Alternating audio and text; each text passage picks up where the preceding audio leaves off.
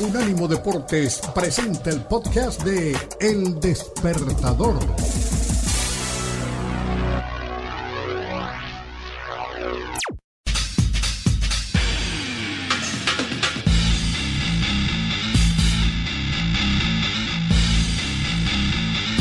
Hola, buenos días, ¿qué tal? ¿Cómo les va? Un abrazo, donde quiera que se encuentren. Somos El Despertador con el Puma y Garay. Señoras y señores, acaba de saltar San Tomás de la Academia. Racing tiene de hijo al Real Madrid, dijo el arquitecto Colombo.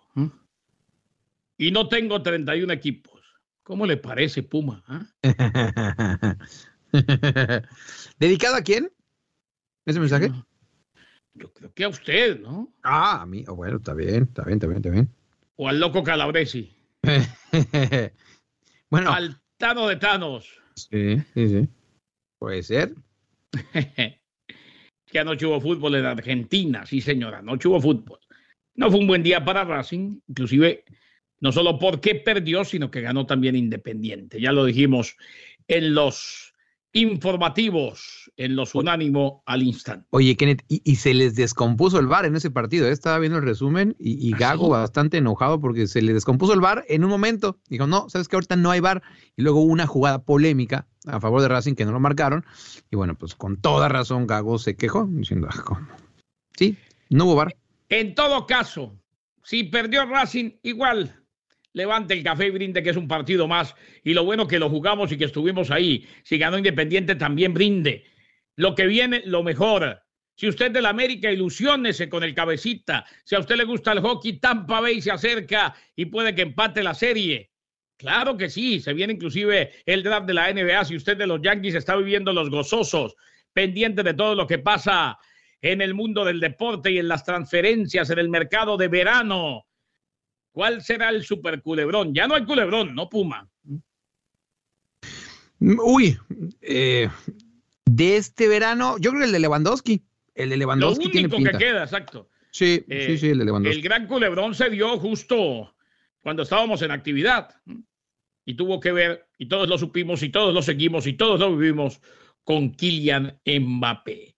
En todo caso, el café fresco, recién hecho. Señoras, señores, declaremos un excelente día. Vamos con positivismo. Hoy es un nuevo día. Este día, 21 de junio, no se repite. Así que disfrútalo, vívalo a plenitud, porque es la hora del café. Cada mañana me salgo de la cama, me quito mi pijama y me tomo mi café. Voy a la ducha, de ahí salgo bien trucha, me pongo mi cachucha y me tomo otro café. Salgo a la calle buscando mi detalle para que se apantalle y le invito otro café. Desayunamos cereal y unos bananos y mientras platicamos tomamos un café.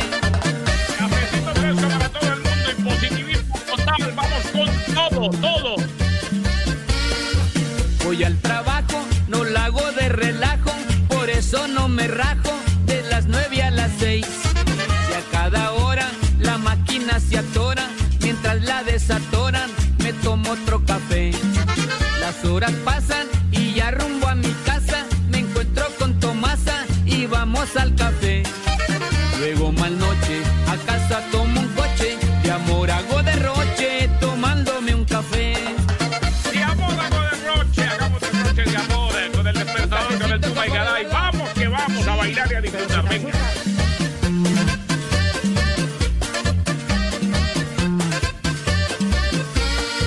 La cafeína me afecta la retina y la bilirrubina, no sé por dónde esté. Ya se me sube, la traigo por las nubes y el médico receta una tacita de té. Por la mañana me dio té de manzana y colita de iguana, de lima y de ginseng. Té de granada, té de piña colada y hasta de madrugada estoy tomando té. Es la hora del café. Es la hora del café, es la hora del café, es la hora del café, es la hora del café.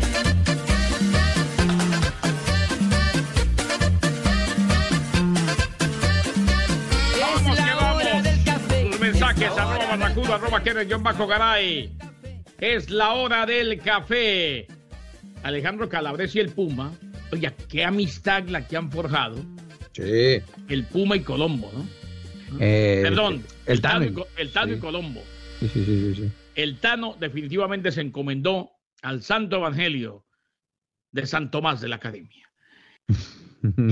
15 años de la última copa que ganó Román solo. 15 años de Boca, campeón de Copa Libertadores en el 2007. Está enloquecido Calabres y con eso.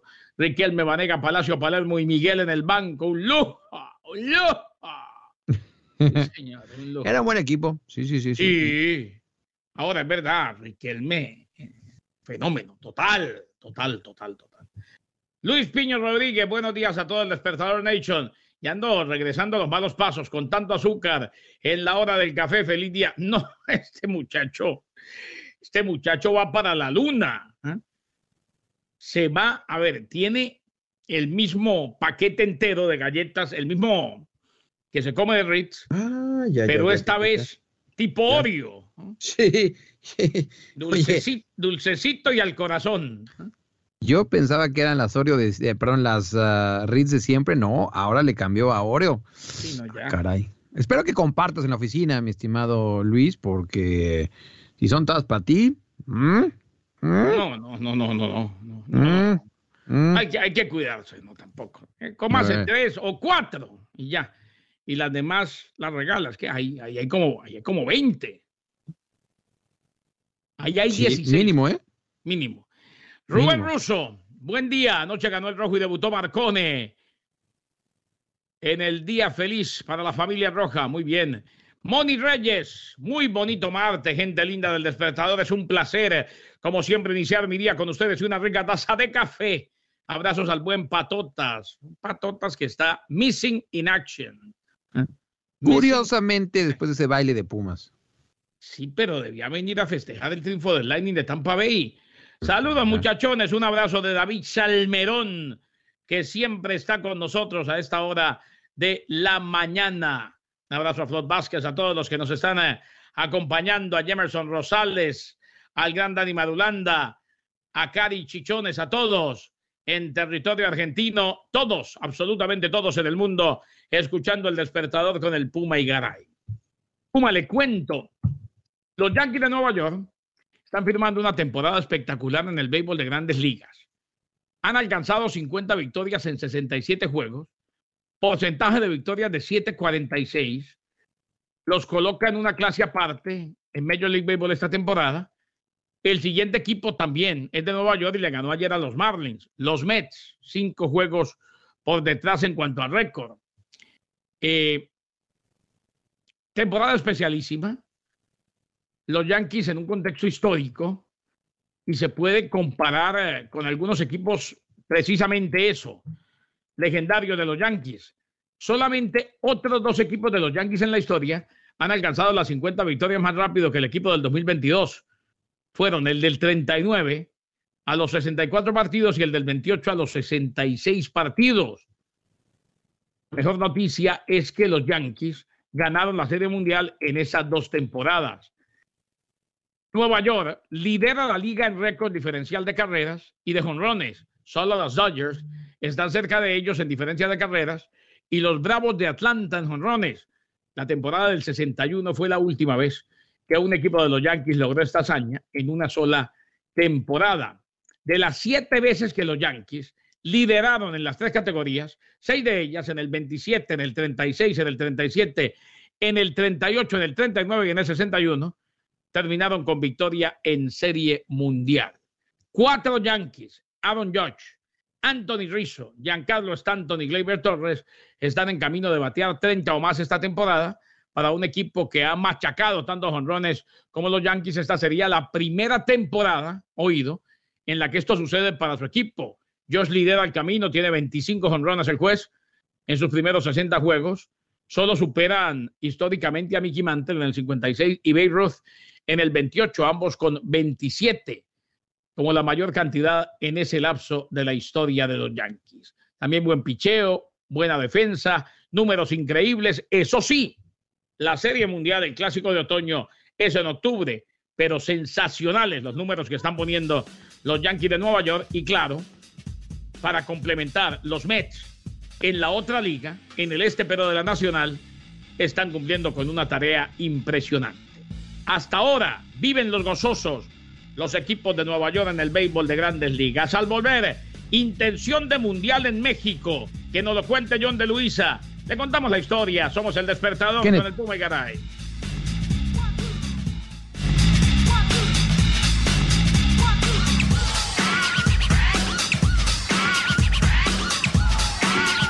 Búscanos en Twitter, Unánimo Deportes. 1, 2, 3, 4.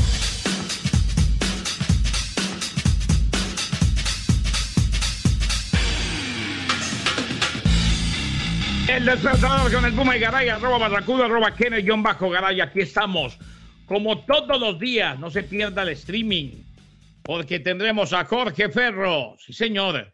Jorge, que no estuvo con nosotros ayer, pero que viene hoy. Estaba varado, estaba atascado en Atlanta, Georgia. Lo tendremos el día de hoy. Claro que sí. Así pues que pendientes del gran Jorge Ferro. Y también tendremos al míster, a Jordi Gratacós. A propósito de Gratacós y del Barcelona, de último momento, informa el Puma, Daniel Reyes. Último momento, Kenneth. El Barcelona tiene nuevo estadio. Así como lo escuchan, en la temporada 2023-2024 van a tener que jugar en el Estadio Olímpico de Montjuic. Sí, aquel en el que jugaba por algunos años su máximo rival en la ciudad, en Barcelona. Estamos hablando del Español. El Barcelona, Kenneth, va a remodelar completamente el Camp Nou, así que todavía esta temporada juegan ahí, pero en la 2023-2024 van a ser de locales en el Estadio Olímpico de Montjuic.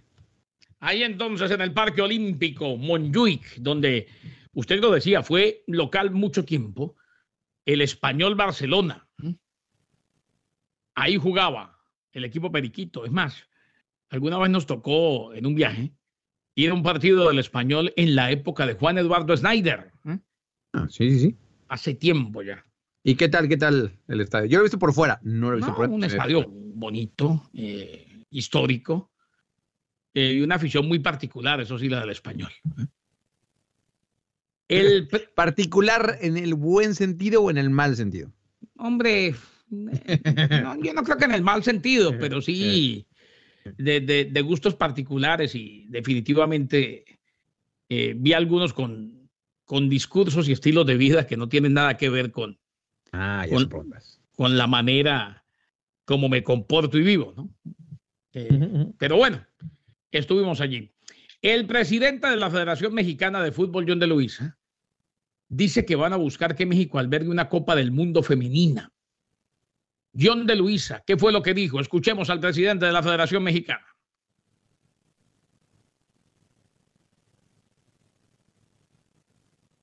Escuchemos al presidente de la Federación Mexicana de Fútbol, John de Luisa. Bueno.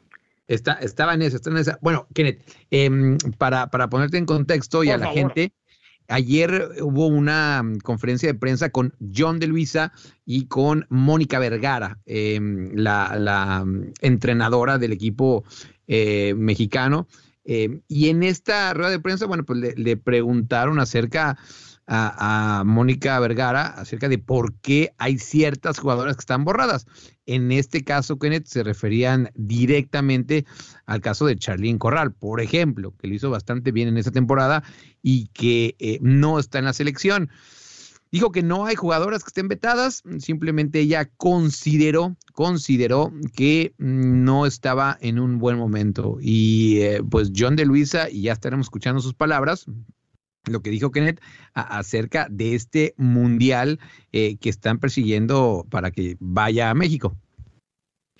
Claro, un John de Luisa que sabe que es complicado hablar sobre el tema de que México pueda ser la única sede de una Copa del Mundo a nivel femenil, debido indiscutiblemente a los requerimientos, a las exigencias de la FIFA para una Copa del Mundo. Esta selección femenil mexicana se encuentra en el grupo A del campeonato de la CONCACAF, junto con Estados Unidos, Haití y Jamaica, en busca del boleto al Mundial de Australia, Nueva Zelanda 2023, Mundial conjunto entre Australia y Nueva Zelanda, y los Juegos Olímpicos de París en el 2024. De Luisa, que resaltó que para esta justa internacional, del 4 al 18 de julio, habrá VAR en todos los encuentros, lo cual resultará relevante. Así pues que John de Luisa lo dijo, y claro, un México que por ahora piensa en el Mundial del 2026, donde tendrá 3 sedes, el Estadio Azteca, el Akron en Guadalajara y también en Monterrey, en territorio regiomontano, las 3 sedes que se esperaba, las 3 sedes que se pensó desde un momento que iba a tener México en la Copa del Mundo. Por ahora, pensando en el 2026, por ahora, pero eso sí, con los ojos puestos en un Mundial femenino, y es que definitivamente incluso en últimas horas el América está oficializando el fichaje de una de las mejores jugadoras del Barcelona, que rompe la liga lejos en el fútbol español, un fútbol femenino que, y mencionamos lo de esta chica del Barcelona, que poco a poco no solamente se ha ganado su lugar, sino que ya parece imparable. El otro día vimos la final del fútbol mexicano que terminó ganando Chivas. Jennifer Hermoso, Kenneth, una gran jugadora, una histórica en la Liga Femenil Española, y con eso, Kenneth, sería un fichaje realmente bomba. Y cada vez están llegando más jugadoras mexicanas, o más bien mexicanas y extranjeras a la Liga MX de muy buen nivel, pero sin lugar a dudas, si se llega a dar lo de Jenny Hermoso, sería un golpe durísimo. Me tocó verla aquí en Holanda cuando el Barcelona vino a visitar al PSV femenil. Dios mío, Kenneth, qué buena jugadora. Lo que dice la prensa española es que tenía todo amarrado para ir con el Atlético de Madrid, que incluso había pasado ya el reconocimiento médico, pero que las ofertas, y hablan en plural, que hay de fútbol mexicano son muy, muy atractivas. Tú mencionaste el caso de América, pues bueno, Pachuca, Rayadas y Tigres también levantaron la mano. Aquí está John de Luisa, también pendiente del fútbol femenil. Tendremos las 8 mejores selecciones de nuestra confederación, de la CONCACAF, resaltando entre ellas, primero nada más y nada menos que las campeonas del mundo, que es la selección de Estados Unidos, las medallistas de oro en la pasada justa olímpica en Tokio, que es la selección femenil de Canadá, y nada más y nada menos que el país anfitrión, comandado por nuestra querida Mónica Vergara, aquí presente. El torneo es un torneo formado por 2 grupos de 4. Pasarán los 2 primeros de cada grupo a las semifinales. Los 4 equipos que están en semifinales pasan directo al Mundial del 2023. El ganador del torneo pasa directo a las Olimpiadas de París 2024. El segundo y el tercer lugar tendrán un playoff de ida y vuelta para el segundo lugar de las Olimpiadas de París. Sin lugar a dudas, lo que ha crecido el fútbol femenil en el país en los últimos años es extraordinario, y muy buena parte de esto gracias al desarrollo de la Liga MX femenil. Dentro de la estrategia del fútbol femenil a nivel federación, la tenemos basada en 3 grandes pilares. El primero es captación, el segundo es capacitación con desarrollo, y el tercero es competencia con espectáculo. Lo vemos con una gran ilusión y un gran compromiso. Ahorita estamos concentrados en todo lo que conlleve para el 2026, pero lo hemos platicado ya con la CONCACAF, y en su momento lo meteremos con la FIFA, la solicitud a tener un mundial mayor femenil aquí en el país. Seguramente lo revisaremos en su momento, pero seguramente lo podremos hacer también compartido, como es ahora el United 2026 o el Unidos 2026, pero y más aún con la experiencia que vamos a traer del Mundial 26, lo lógico sería que no tardáramos mucho en tener un Mundial femenino. Allí está, sería lo lógico, que no se tardara mucho justo en la presentación, como decía el Puma, de este torneo. Y para no salirnos del tema de las mujeres, hombre, esto de la igualdad salarial, y bien lo explicaba el Puma el otro día, a veces se vende diferente a como es. O sea, a veces esa igualdad salarial como en España es el porcentaje de que es el mismo, pero la plata que ingresa es diferente. Y hay que decir que la igualdad salarial en Noruega, en Estados Unidos, para las mujeres es igualdad en los premios. Pero lo bueno es que allá donde usted está, también están tratando de nivelar la balanza para las selecciones de Países Bajos de fútbol femenino, Puma. Es así, Kenneth. Ayer lo anunció la Federación Holandesa de Fútbol, que se va a pagar los mismos premios tanto para hombres y para mujeres. Y acá, Kenneth, sí van por el lado de Noruega, es decir, no la fórmula española, donde lo que van a recibir las jugadoras va a ser inmensamente inferior a la de los jugadores. No, aquí sí va a ser parejo, va a ser el mismo dinero tanto para el equipo femenil como para el equipo varonil. Teniendo en cuenta, Kenneth, que el equipo femenil de Holanda es muy poderoso. Son nada más y nada menos que las campeones actuales de Europa. Ganaron la Eurocopa que se celebró campeonas aquí, por del cierto. mundo ante Estados Y Unidos en Francia. subcampeonas del mundo. Sí. Que perdieron contra Estados Unidos esa final ante Francia. Y que ya en unas semanas, Kenneth, por cierto, empieza la Eurocopa femenina y se va a realizar en Inglaterra. La igualdad y la inclusión, qué bien. Valores que queremos involucrar, que queremos mantener en nuestra sociedad. Países Bajos adoptó la paridad salarial también en la selección nacional de fútbol. Volvemos. Eto'o, 22 meses de cárcel, se lo vamos a contar. Kylian Mbappé dice que la Federación Francesa no podrá acabar con el racismo. Sí vio las pérdidas del PSG, Puma. Uy, Kenneth. Y todavía le sumamos, Kenneth, a lo que van a gastar cuando cambien de entrenador, pero sí, una locura. Cuando llegue Galtier, ¿no? Volvemos. El Despertador con el Puma y Garay, Unánimo Deportes. Buen día.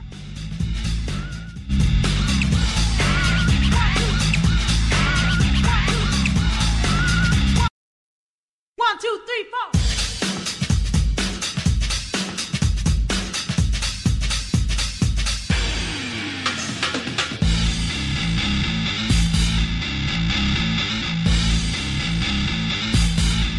One, two, three, four.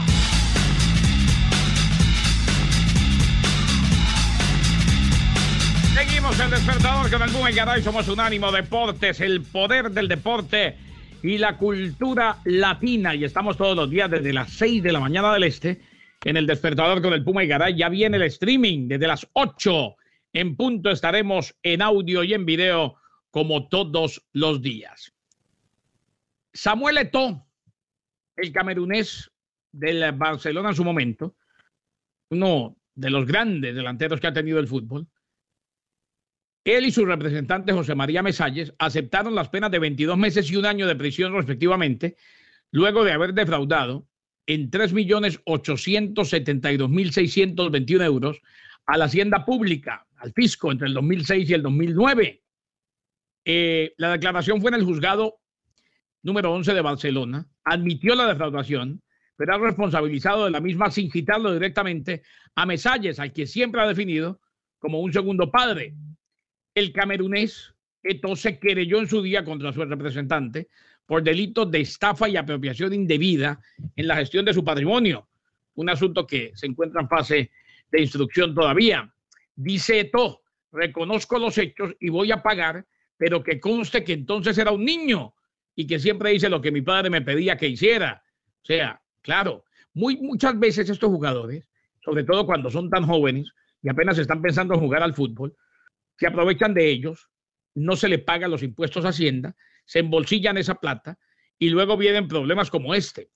La fiscalía pedía penas de 4 años y 6 meses de cárcel para Eto'o y Mesalles, que finalmente quedaron en 22 meses para Eto'o, como autor de 4 delitos contra la hacienda pública, y 1 año para su exagente como cooperador necesario. Ha sido condenado a pagar 4 multas, una por cada delito, que ascienden a 1.810.310 euros, y otras 4 su representante, algo así como 905.155 euros. Eso sí, la ejecución queda en suspenso, ya que ninguno de los dos tiene antecedentes penales. Han sido atenuadas por el Ministerio Fiscal al reconocer ambos los hechos y reparar parcialmente el daño con la devolución de parte de las cuotas defraudadas. O sea, 22 meses de cárcel, que no son 22 meses, ni es cárcel ni es nada, no van a la cárcel, pagan la multa, es primera vez, es primera incidencia, primera ocasión, y simplemente no tendrán ni que pijamarse ni que estar tras las rejas. Sí, y por eso pueden estar tranquilos los dos, Kenneth. Y como dices, en esta declaración, bueno, Eto'o culpa directamente al que era su representante, que él hizo lo que le mandaron. No es la primera vez que Eto'o está en problemas, Kenneth. Hace algunas semanas salía también la noticia de que Eto'o no estaba pagando la manutención de una de sus hijas, de Erika Eto'o do Rosario, a pesar de que se le está obligando a que pague 1,400 euros mensuales, que fue lo que el juez había estimado. Eto'o, Kenneth, que hoy por hoy es el presidente de la Federación Camerunés de Fútbol.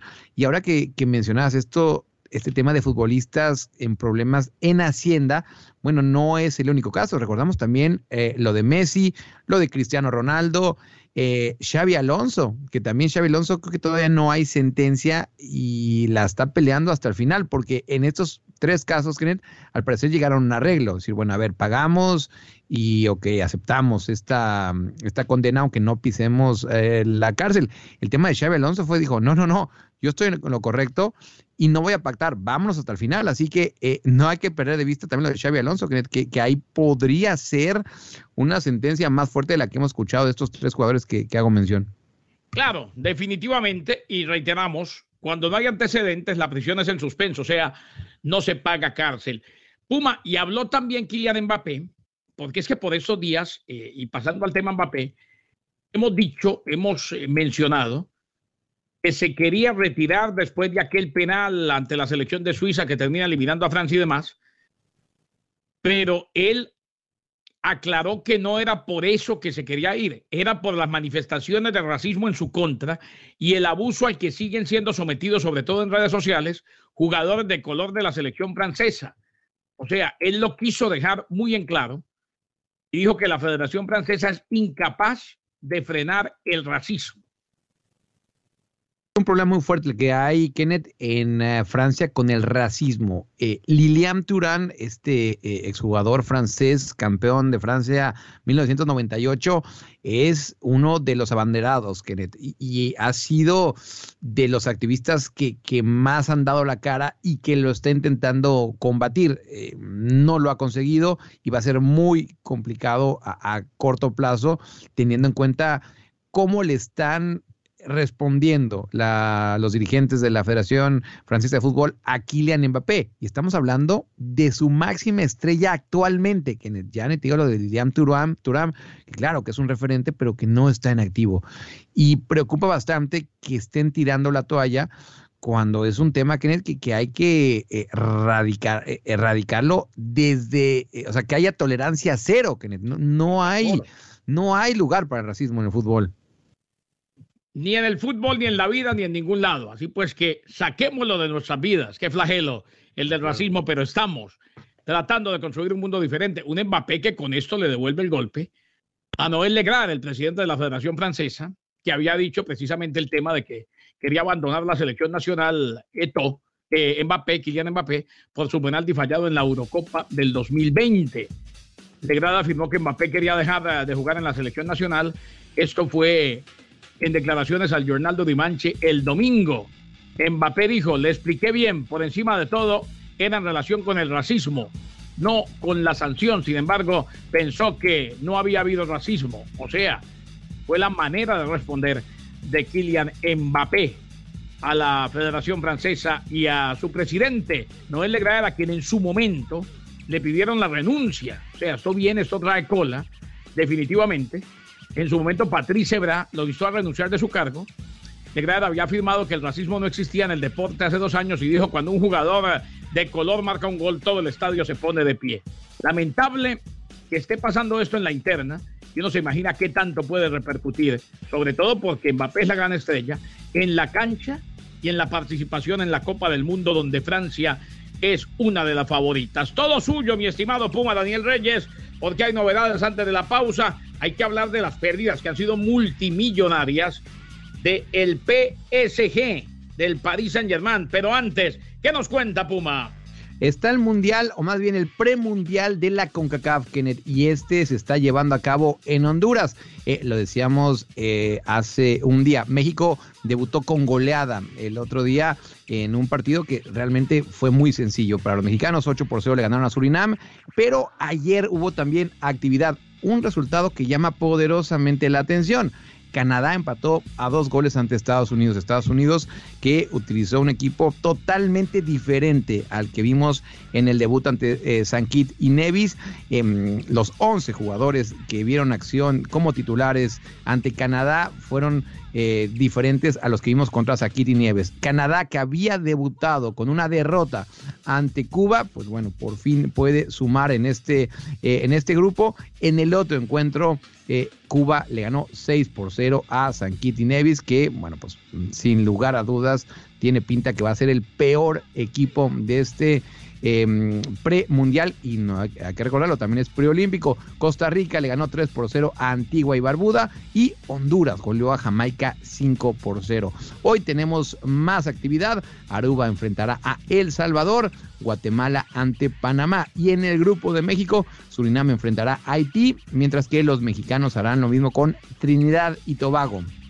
Recordándole a la gente, los semifinalistas, esos 4 equipos, tienen su lugar asegurado para el mundial que se va a disputar el próximo año en Indonesia, y los finalistas, esos 2 equipos, tienen asegurado su lugar en los Juegos Olímpicos de París 2024. Así que es muy, muy importante lo que se está llevando a cabo por ahora en Honduras, y también hay que decirle a la gente que pasan 3 equipos de 4, así que calificar a la segunda ronda no va a ser nada difícil, sobre todo para los equipos más fuertes del área. Nosotros vamos a una pausa, que cuando regresemos tenemos todavía mucho más aquí en El Despertador.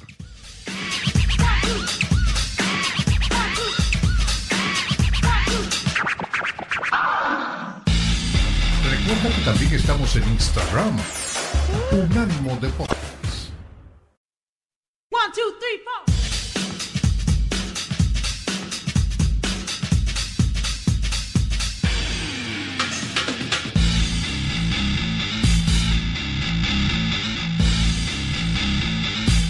Seguimos, buen día, ¿qué tal? Aquí estamos con mucho gusto, El Despertador, con el Puma y Garay, Unánimo Deportes.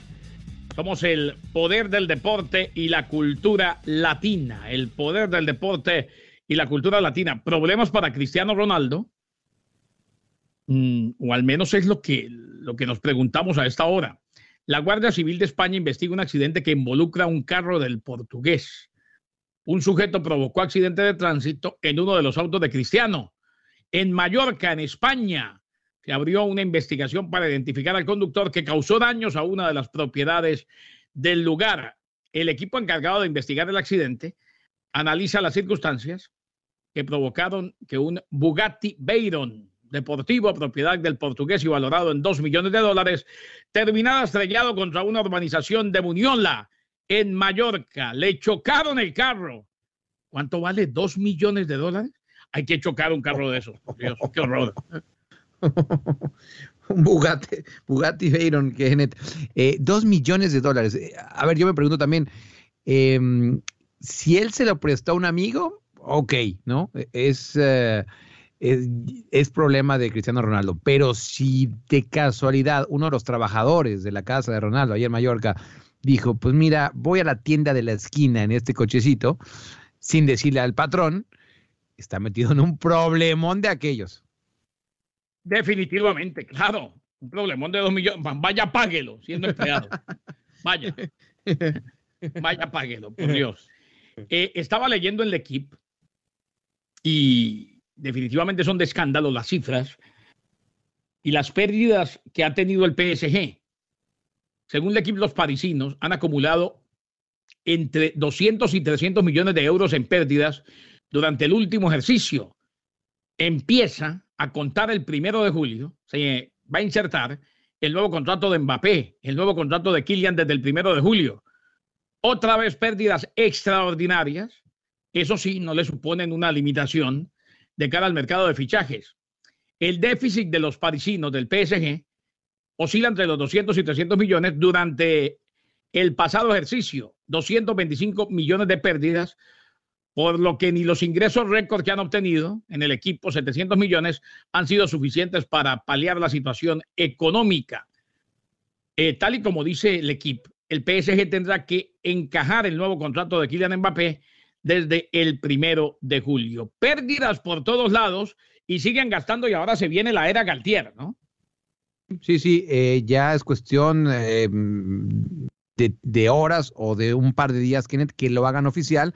Lo de Galtier, este entrenador que sacó campeón a Lille, que es de toda la confianza de Luis Campos, el actual director deportivo, y que en esta operación se menciona, y ahorita que hablas de pérdidas, algo así como 25 millones de euros, 10 que le tocarían al Niza por la indemnización por llevarse a Galtier, y 15 por la indemnización a Pochettino, que Pochettino, Kenneth, suena también para agarrar a Athletic de Bilbao dependiendo quién gane en las elecciones del viernes. Y Kenneth, es que lo increíble es que estas pérdidas a las que hace referencia, bueno, pues para el Paris Saint-Germain no hay ningún problema, porque se escucha bastante fuerte que Vitinha podría estar a punto de llegar, este jugador del Porto, Renato Sánchez de Lille, teniendo en cuenta que Galtier lo tuvo en este equipo francés, o el propio Skriniar, que vendría desde el Inter de Milán.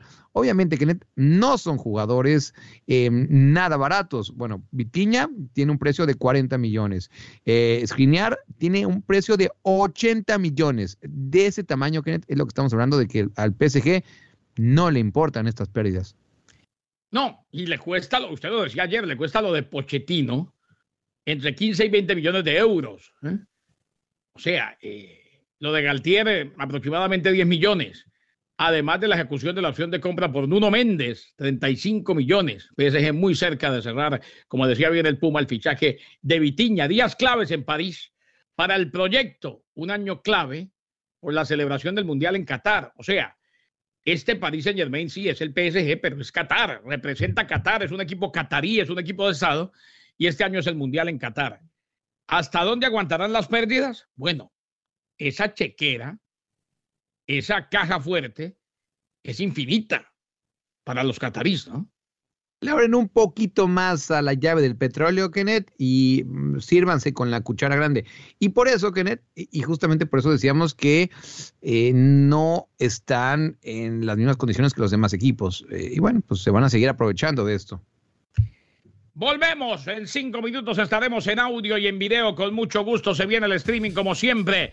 Ya nos vamos a ver aquí en el Despertador con el Puma y Garay hoy martes.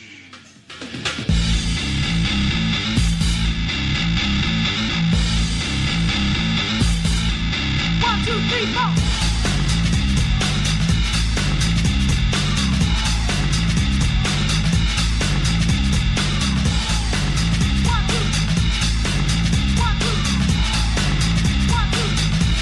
Unánimo Deportes Radio.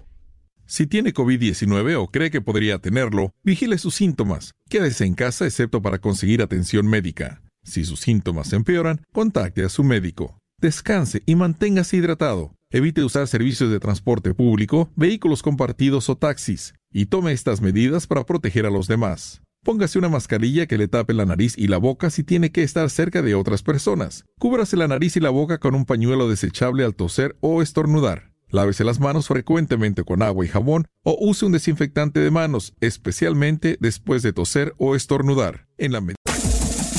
Este fue el podcast de El Despertador, una producción de Unánimo Deportes.